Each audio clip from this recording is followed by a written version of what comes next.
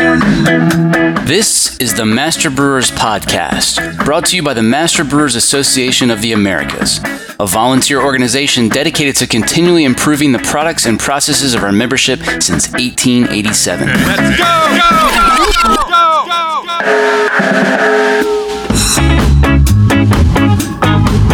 Master Brewers brings you interviews with the industry's best and brightest in brewing science, technology, and operations.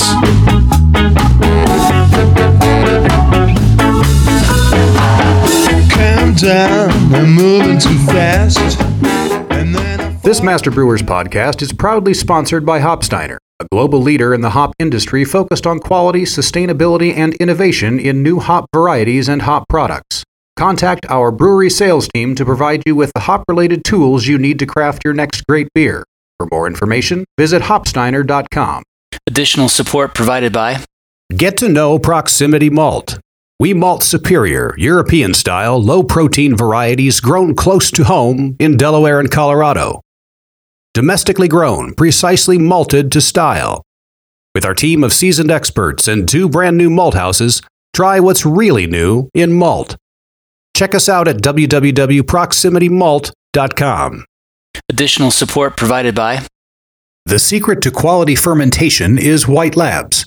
Core strains are made weekly and most can ship out the next day. Order through the White Labs app or yeastman.com.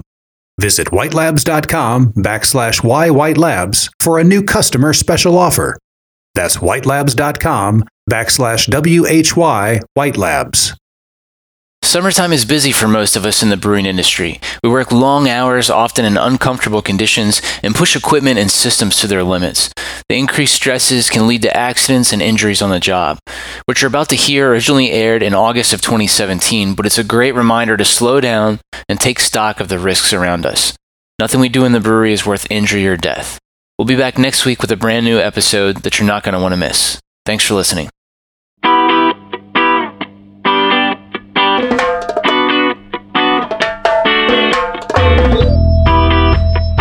And I was 66% chance to not survive. So ultimately had a 34% chance to live.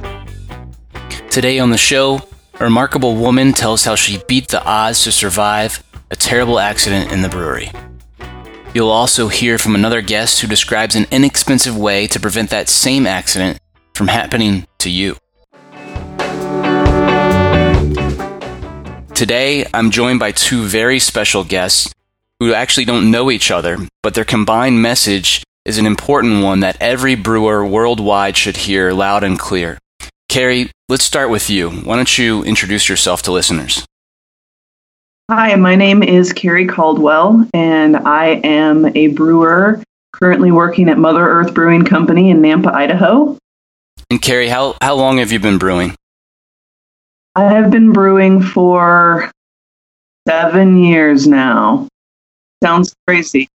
You've worked at a few different breweries, I think mostly in Idaho, right?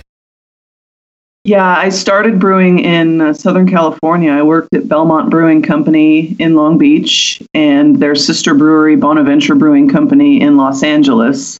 And I took a job up here in Boise at Table Rock Brew Pub, which is now out of business. After Table Rock, I went to Edge Brewing Company, where I was the head brewer.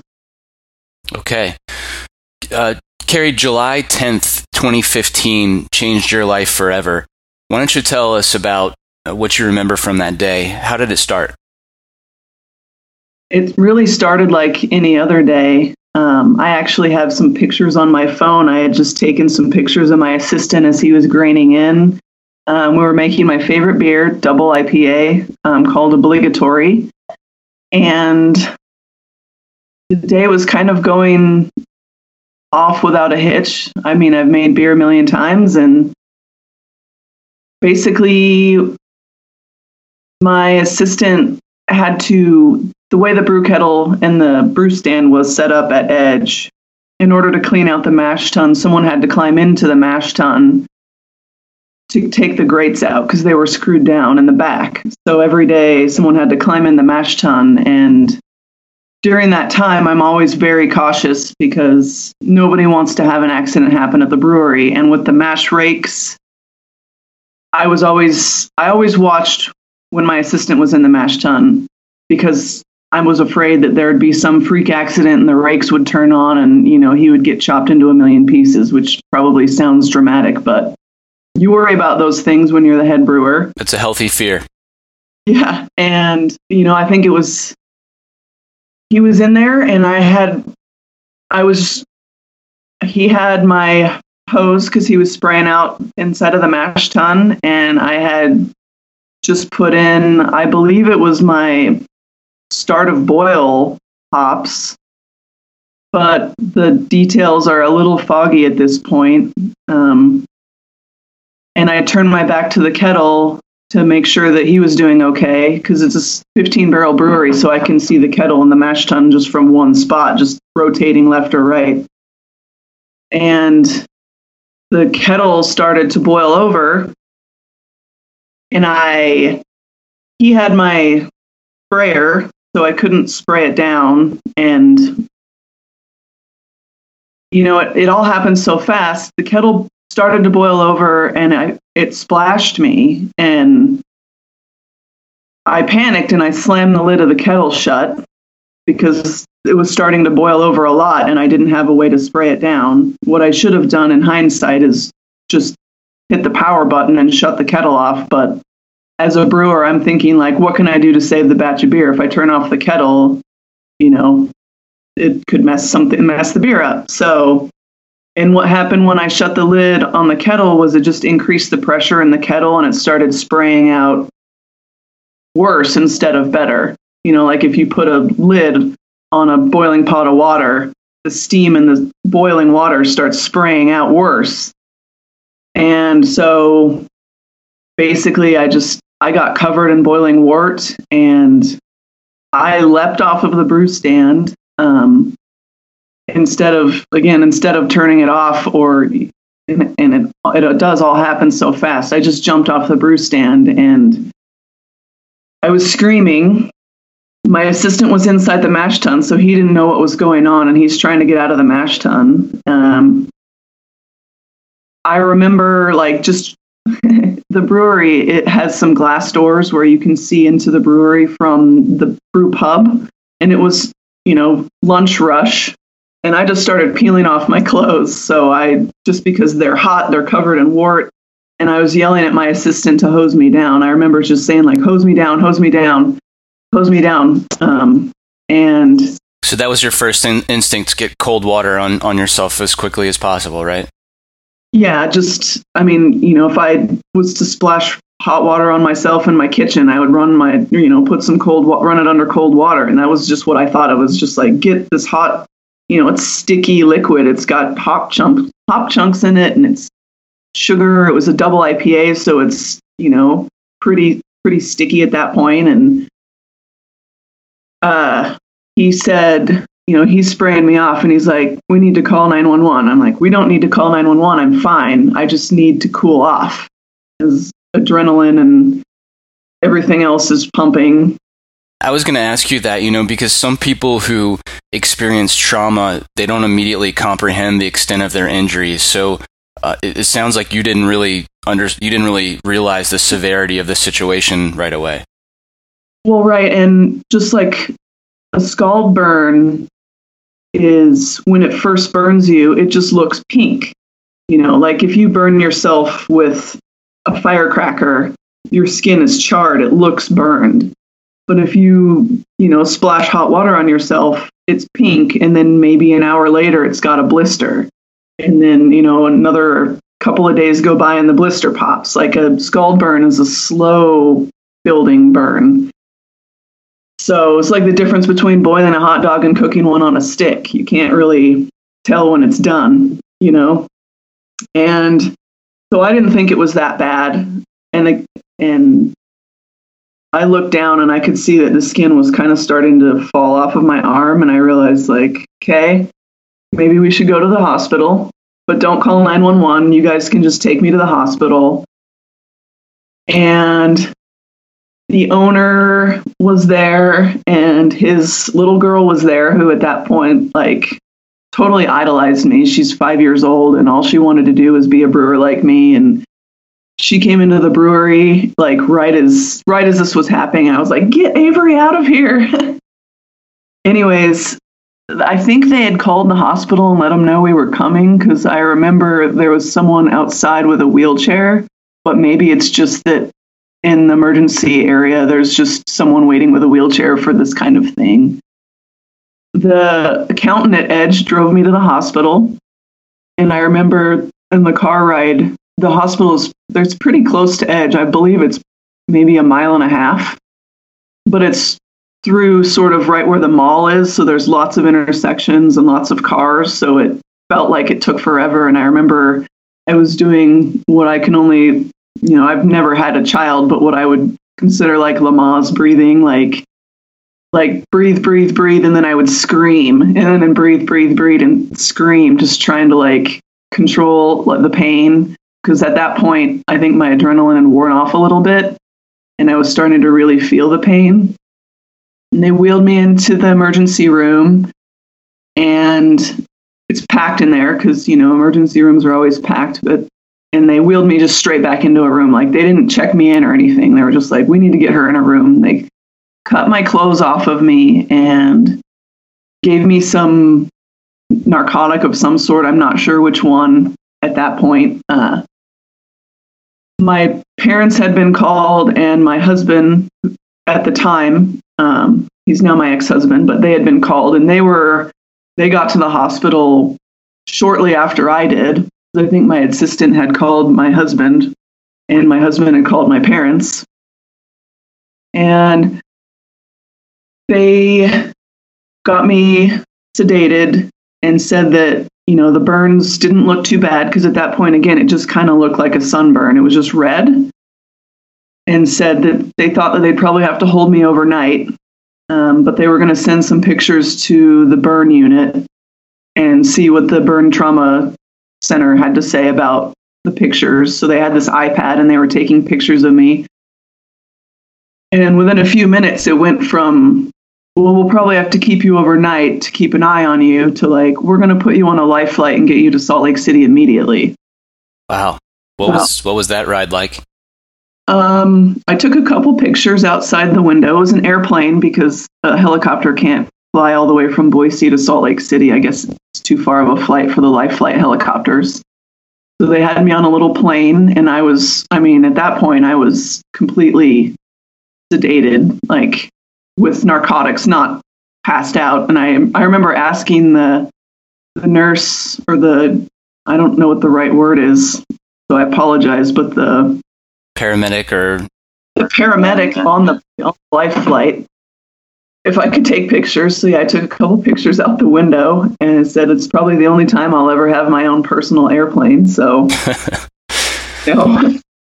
and it was a little scary, because I know, as someone who's seen life flight helicopters flying in and out of hospitals, the first thing I think of when I see a life flight is, oh my God, that person's going to die. Like, you don't like, and so I thought, like, how bad is this? Like, it doesn't look that bad, but they're life flighting me. They didn't put me in a car or tell me that I need to go somewhere. And I got to the hospital, and they put me in the burn unit. And when I first got there, even in the burn trauma intensive care unit, which is where I spent 35 days, ultimately, when I first got there, they even told me that they thought I'd only be there about 10 days.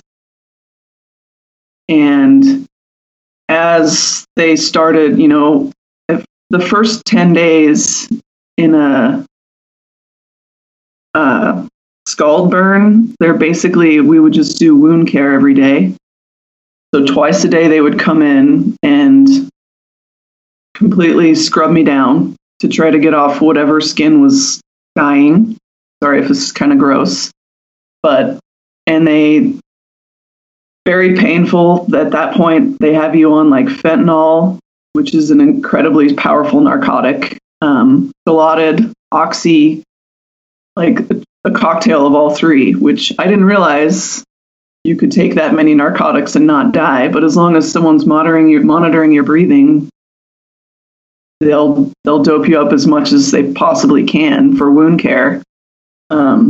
Carrie, I read an article where you were quoted as saying, "Keeping me comfortable was keeping me from not screaming." You also said that you could hear the screaming from the other rooms in the burn unit during the routine bandage changes. What got you through that absolutely horrible experience? Well, having my parents and my husband, they took turns spending time with me. My parents are retired. My dad is a full-time caretaker for my mom who has early onset Alzheimer's. So they were able to, that's a terrible thing in itself, but because of that, they were able to be there the whole time. And I would have them put music on Spotify. The whole room had built-in speakers, so you could just plug your phone into the wall and listen to music. And I would just pick a song and have my dad put a station on, and I would listen to music and try to sing along while they did wound care, which is the best that you can do in those situations. There's no amount of painkillers they can give you that will make the pain completely go away. It can just make you not think about it so much. And definitely, there's a couple of children in there, and they're definitely the ones who were doing the screaming during wound care. You could tell when it was wound care. There was a toddler in there in one of the rooms. There was a little boy in one of the rooms. So yeah, it definitely not an ideal situation, but the University of Utah Burn Trauma Intensive Care Unit is one of the highest rated in the country, and they're amazing. They did a fantastic job. But yeah, as they would do my wound care, they would scrub off the skin as it was dying off, and it basically turned out at first they thought it was just 1st and 2nd degree burns, but ultimately it was 2nd, 3rd, and 4th degree burns. And after the 10 days was up, they decided they were going to do a skin graft surgery because some of my wounds were just so deep that it had gone all the way through the skin at that point, because they can't tell until the skin completely dies and it comes off. They don't know the depth of the burns. So I had to have 7 skin grafts, which I remember signing the NDA or whatever it is, the DNR. DNR, yeah. And I remember they made me sign this thing, and I'm like, I don't understand why I'm signing this. Am I going to die? At this, the whole thing just felt so overwhelming that, at that point, they don't tell you, they're trying to keep you positive, so they're not telling you the worst, they're telling you the best. So anyways, I had the skin graft surgery, and then after that, it's a little bit of a slow recovery. I was lucky. A lot of people that have skin grafts end up getting infections, or the skin grafts don't take. There's a lot of complications that can come up. Keloid scarring causes the skin grafts to pull, and they don't set right. And my skin graft surgery went off completely without a hitch. I never had an infection. Eventually in 10 or 20 years, I might have to have them redone because they sometimes break down over time. But right now they're doing really good.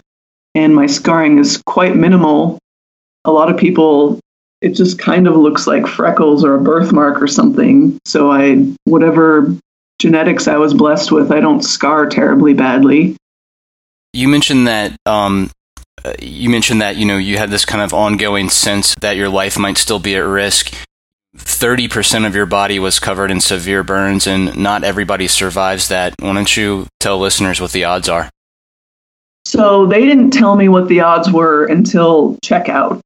They came into the room and said they wanted to go over some numbers with me, and I'm like, I thought they were going to talk to me about medical bills. Oh my God, I don't want to talk about this right now. So they came in, but what they really talked about was your odds of recovery. And I was 33 or 34% second, third, and fourth degree.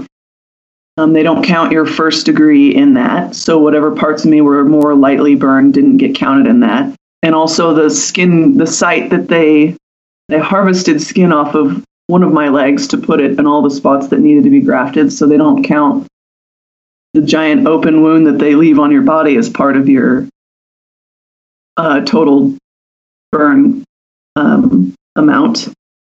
But the way they calculate your mortality rate is your age plus your amount burned. And I was 66% chance to not survive. So ultimately I had a 34% chance to live.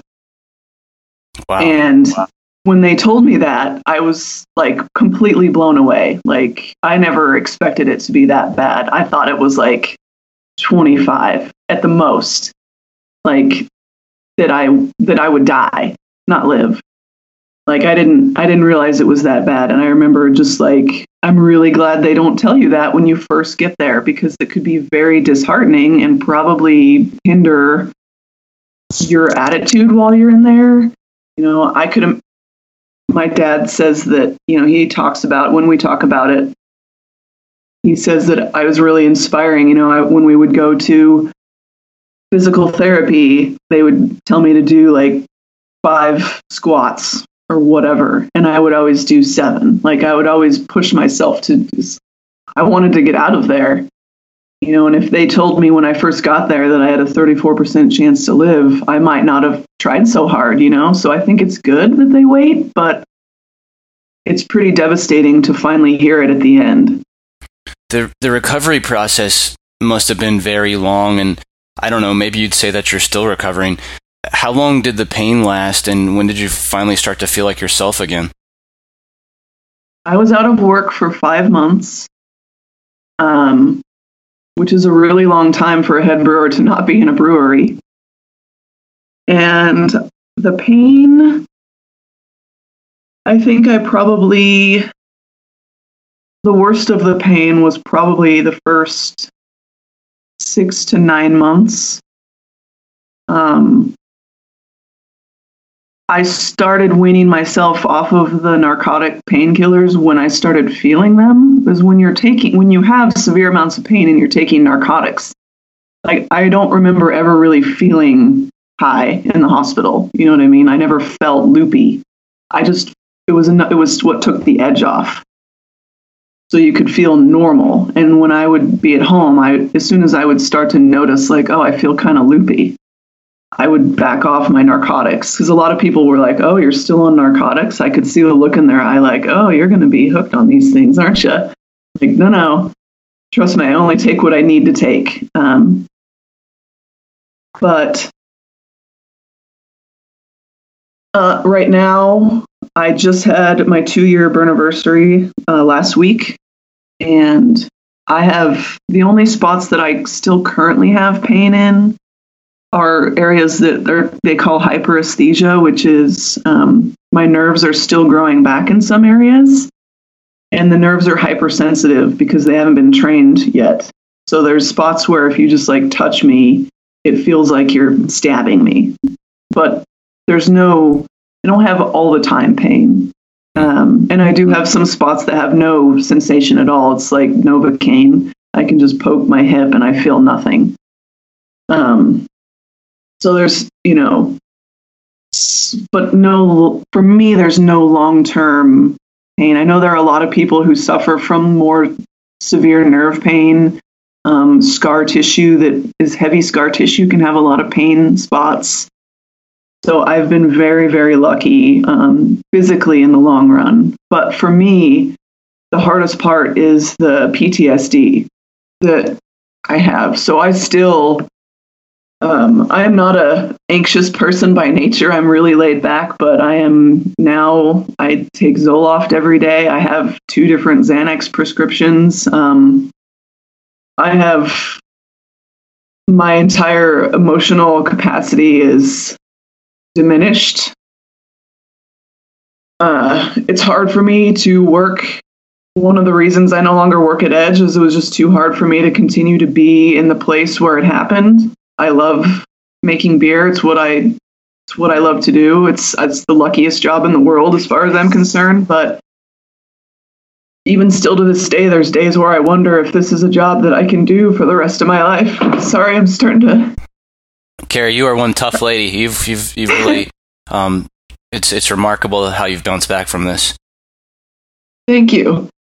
And most of the time I feel really good, but yeah, there's just, especially, they told me when I left the hospital that your burn-iversary, which is what they coined it, that's not my term, would be hard every year. And at first I was just thinking, like, once I get out of here, I am never looking back. Like, that was my attitude, but it's true. Every year, my anxiety, like, I'm only 2 years in, so it might get better ultimately, but, you know, I have been kind of a disaster.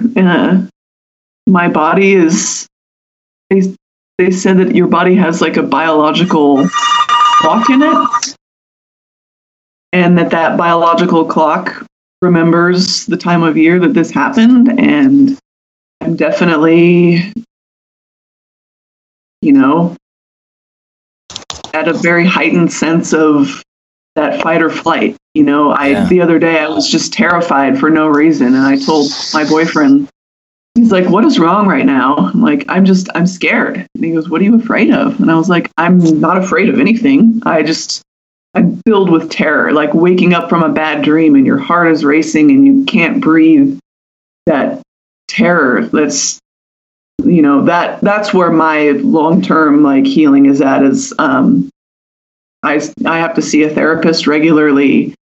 So for me, the emotional scars are much worse than my physical scars. And everyone is different. There's people that I know that are some of the happiest, best people I know are burn survivors.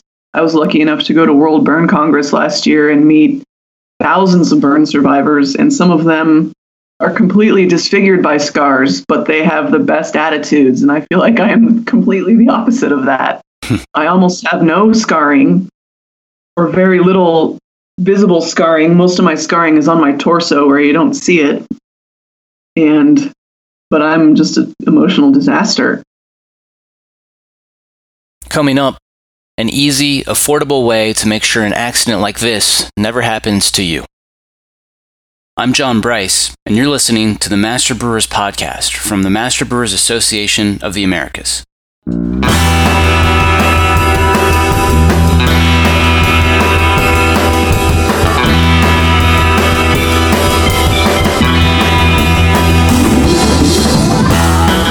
Support for this podcast is brought to you by ABS Commercial is a full-service brewery and parts outfitter. From our Raleigh headquarters to our Denver office, we proudly offer brew houses and fermenters from 3 barrels and up, yeast brinks, boilers, kegs, chillers, tri-clamp, and other stainless parts, all with the quickest delivery and lead times in the industry. Learn more at abs-commercial.com or call 877-BREW-ABS. ABS Commercial. We are brewers. Additional support provided by Bring the world to your brewhouse with BSG's diverse selection of ingredients and services. Our dedicated customer service team and industry experience provides you with the assistance you need every step of the way. Make BSG your supplier of choice with products essential to making great artisanal beverages so you can stay focused on your craft. Visit us at bsgcraftbrewing.com or contact us at 1-800-374-2739. Additional support provided by Malt Europe Malting Company is a leading supplier of craft malt across North America. As a farmer-owned company, Malt Europe has carefully crafted quality malt from locally grown barley for decades. The result? A portfolio of base, specialty, and distillers malts that exceed the exacting standards of craft brewers. Learn more and buy online at malteuropemaltingco.com. Here's what's coming up on the Master Brewers calendar. The District St. Paul, Minneapolis August meeting and golf outing is August 2nd at Mighty Axe Hop Farm. The District Texas Summer meeting in Kerrville is the weekend of August 2nd. Don't miss the basic lab equipment for your brewery webinar August 8th, presented by our friend John Geritano from episode 64. District Rocky Mountain meets August 14th at New Terrain Brewing in Golden. Master Brewer's Brewery Systems Technology and Maintenance course starts August 18th in Madison. District Carolinas meets August 23rd at Boonshine Brewing. The 2019 Eastern Technical Conference is in Philadelphia August 23rd and 24th. And the District Ontario Hop Field Day is August 24th at Goodlot Farmstead Brewing Company. The Eastern Canada Golf Day is August 29th. Registration is now open for the 2019 Master Brewers Conference in Calgary. Be sure to tack on a couple of extra days to enjoy some amazing hiking and make the 45-minute trip to Banff, which is one of the most picturesque places on the planet. Check out the full calendar of events at mbaa.com for more details or to find a district meeting near you.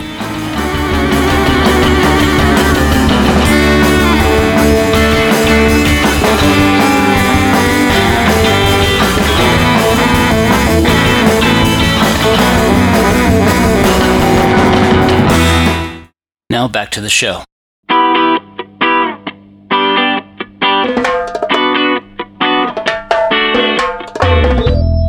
Carrie, one of the reasons, really the main reason the three of us wanted to get together here today to tell your story is to prevent an accident like this from happening to other brewers.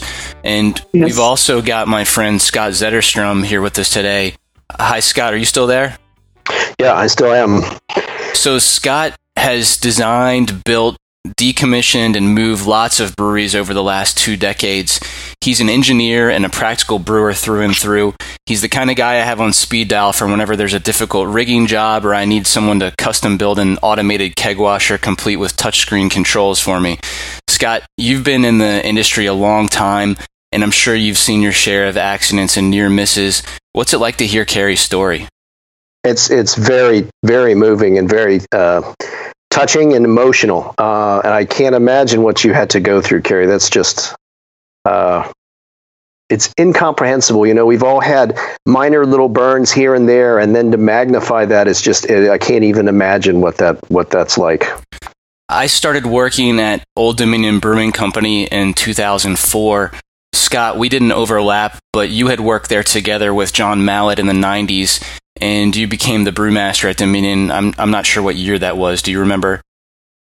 96, 97, 98, somewhere around there. Yeah. So Dominion was the third brewery that I worked in, but it was the first place I encountered boilover protection. And looking back through the Master Brewers Technical Quarterly archives, I see that Mallett actually wrote a paper in 1997 called Brewery Configuration for Craft Brewing Optimization, and that paper actually included a section about boilover protection. Scott, do you remember when that sensor was put in the kettle at Dominion, or would I need to ask Mallett about that? Well, actually, we put that in when we added the new kettle. So that was something that we requested from let's see, that kettle was, I can't remember if that kettle was a JV or a Century, actually. It might have been a Century kettle. I think it was, and, yeah. We requested it at that time, and they provided us materials to do that. They didn't install it. We had to install it, but it was something that they put together the pieces for. I think that early one was a conductivity probe, actually. Okay, and when I heard about Carrie's injury 2 years ago, I asked Scott to write a white paper about boilover protection.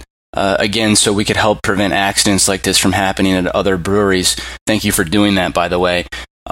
Listeners can find Scott's paper in the brewery safety section at mbaa.com or simply by typing boilover with a hyphen into the search bar. Also, none of the brewery safety content is restricted to members at mbaa.com, so anyone can access this document. Scott, you've installed at least a couple of boilover sensors for me in the past. Could you please take a minute to explain just how simple and inexpensive it is to put one of these devices on a brew kettle? Certainly. And basically all we're doing is putting in a switch that senses the level of the material in the kettle. So when you have a boilover, you get a foam pile that forms on top of the liquid, and then it builds and builds and builds until at some point it comes out of the kettle.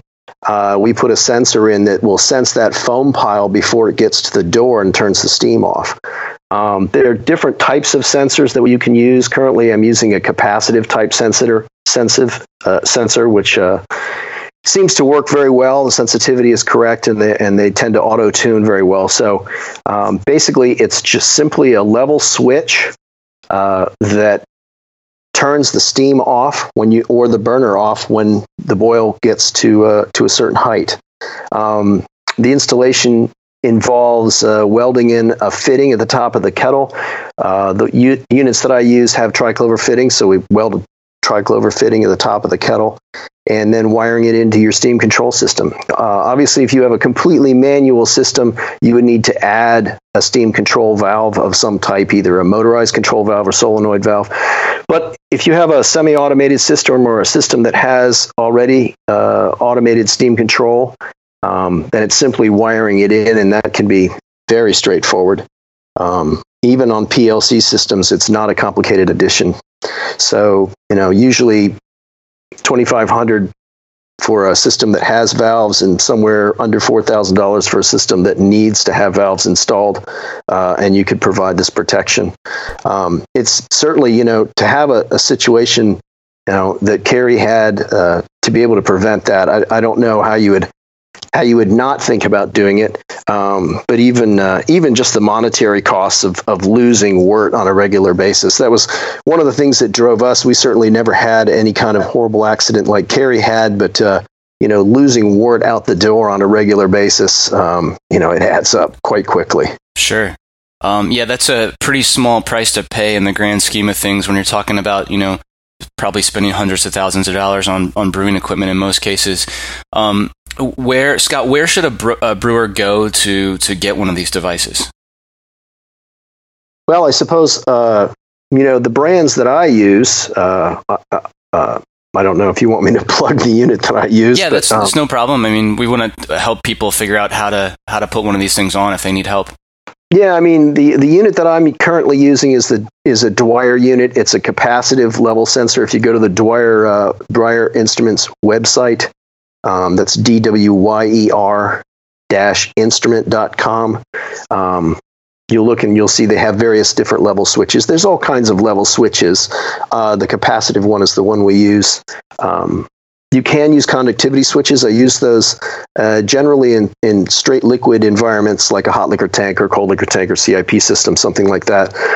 They can be used to find the foam pile, but many times they need to be adapted a little bit to get in the sensitivity range that you need to determine foam versus air. So without a lot of false tripping. So that's why we've moved to the capacitive ones. Okay, great. And I'm sure listeners can also get in touch with you if they want help, or even start a discussion thread on Ask the Brewmasters, and we can connect people to the right resources if they need help installing something like this.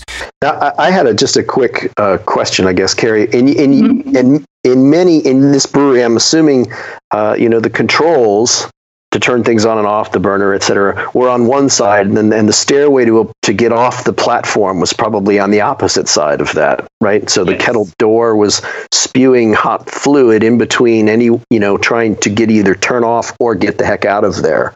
Yes. Right. So and that's the situation in most breweries, because the controls need to be accessible. And the platform isn't very big, and you have to have access, but the controls can't block the access. So typically, situation. Whereas if you have a boil over, you are not going to be able to get to the controls to turn things off. And that's true in almost every small brewery. So it produces a very dangerous situation. Sure does. When I got burned, they had to wait till the kettle boiled down enough that it was no longer boiling over before they could get up on the brew stand to do anything. Because once it's boiling over, there's nothing you can do. You can't. I mean, no one's going to climb back up there when there's just foam flying out onto the brew deck. So, it's definitely very true. Carrie, do you have any idea how OSHA reacted to the accident that caused your injuries? I assume they must have done a site visit right away, but you, of course, would have still been in the burn unit. Yes, they did do a site unit walkthrough. OSHA, after their investigation, I believe they interviewed me while I was still, I think I'd been out of the hospital like one day, and it was a phone interview because I was still in Salt Lake City. And I'm sure they talked to my assistant, but there's not that many people in the small brewery, so there's not a lot of witnesses. And what they ultimately deemed was that my injury was an accident. It was not the fault of faulty equipment or faulty usage, just a true accident. But they did find multiple other issues while they were there. And that tends to happen. Yeah. And so there was, I believe it was around $5,000 in OSHA fines for various other things they found in the brewery that were wrong. So while they didn't find anything wrong with the brew kettle specifically, they aren't really the people that you want to have poking around in a brewery. Like now, in every brewery I go in, I look around and I'm like, that's an OSHA violation. That's an OSHA violation, because I know them all now. So once again, boilover protection is cheaper than an OSHA visit. It sure is. The article I mentioned earlier by John Mallett was written 18 years prior to Carey's accident. And while he's a very smart and innovative guy, I'm guessing Mallett wasn't the world's first brewer to install boilover protection. So after more than 20 years of easy access to these simple, inexpensive devices and recent horror stories like Carey's, I'd like to hear what both of you think about the lack of acceptance of these devices. Why isn't boilover protection installed on every commercial brew kettle in America? Shouldn't these things be standard on new brew houses like airbags in cars? I absolutely think they should be standard equipment, and equating it to an airbag on a car is a really good example. I don't understand why they don't. I think when a lot of breweries, when they start up, they don't necessarily have a lot of money, and a $4,000 price tag could mean the difference between opening a brewery and not opening a brewery for some people, which I don't know that that's the financial situation that I would want to put myself in if I was opening a brewery where that was a decision I had to make. But I realize that that is a decision that a lot of people do have to make. You know, you're trying to open a business, and it's like, well, we'll just be real careful, you know? And I think you can sort of, because bad boilovers are rare, thankfully, but so it's easy to just think like, well, you know, boilovers happen, but we can keep them under control. I don't know. But I do think that it should be standard. But really, I don't know much about the engineering and the mechanical side. Unfortunately, I just like to make the beer. Yeah. So basically, unfortunately, it's an option. People have the option of installing it or not. Certainly, owners that are looking long term and more conscientious certainly will install it. It is cheaper to install new in a new system rather than as an ad, but it isn't dramatically expensive to put it on as an ad. And certainly, systems that are direct fire, it's relatively easy to put on because the controls are very straightforward. That was Carey Caldwell and Scott Zetterstrom here on the Master Brewers podcast. When I asked Carey if she had any second thoughts about reliving her accident, she said she was happy to put herself through a little more emotional torture if that meant someone else could avoid going through it at all. Don't let Carey's courage go to waste. If you know of someone who doesn't have boilover protection on their kettle, send them a link to this episode. You just might save a life. If you'd like to get more information about boilover protection, visit the brewery safety page under the Brewing Resources tab, or type boilover into the search bar at mbaa.com. If you'd like to ask questions about boilover sensors or connect directly with Scott, you can do both at community.mbaa.com. Ground. Just like that one day when we came around there. Since there's that one thing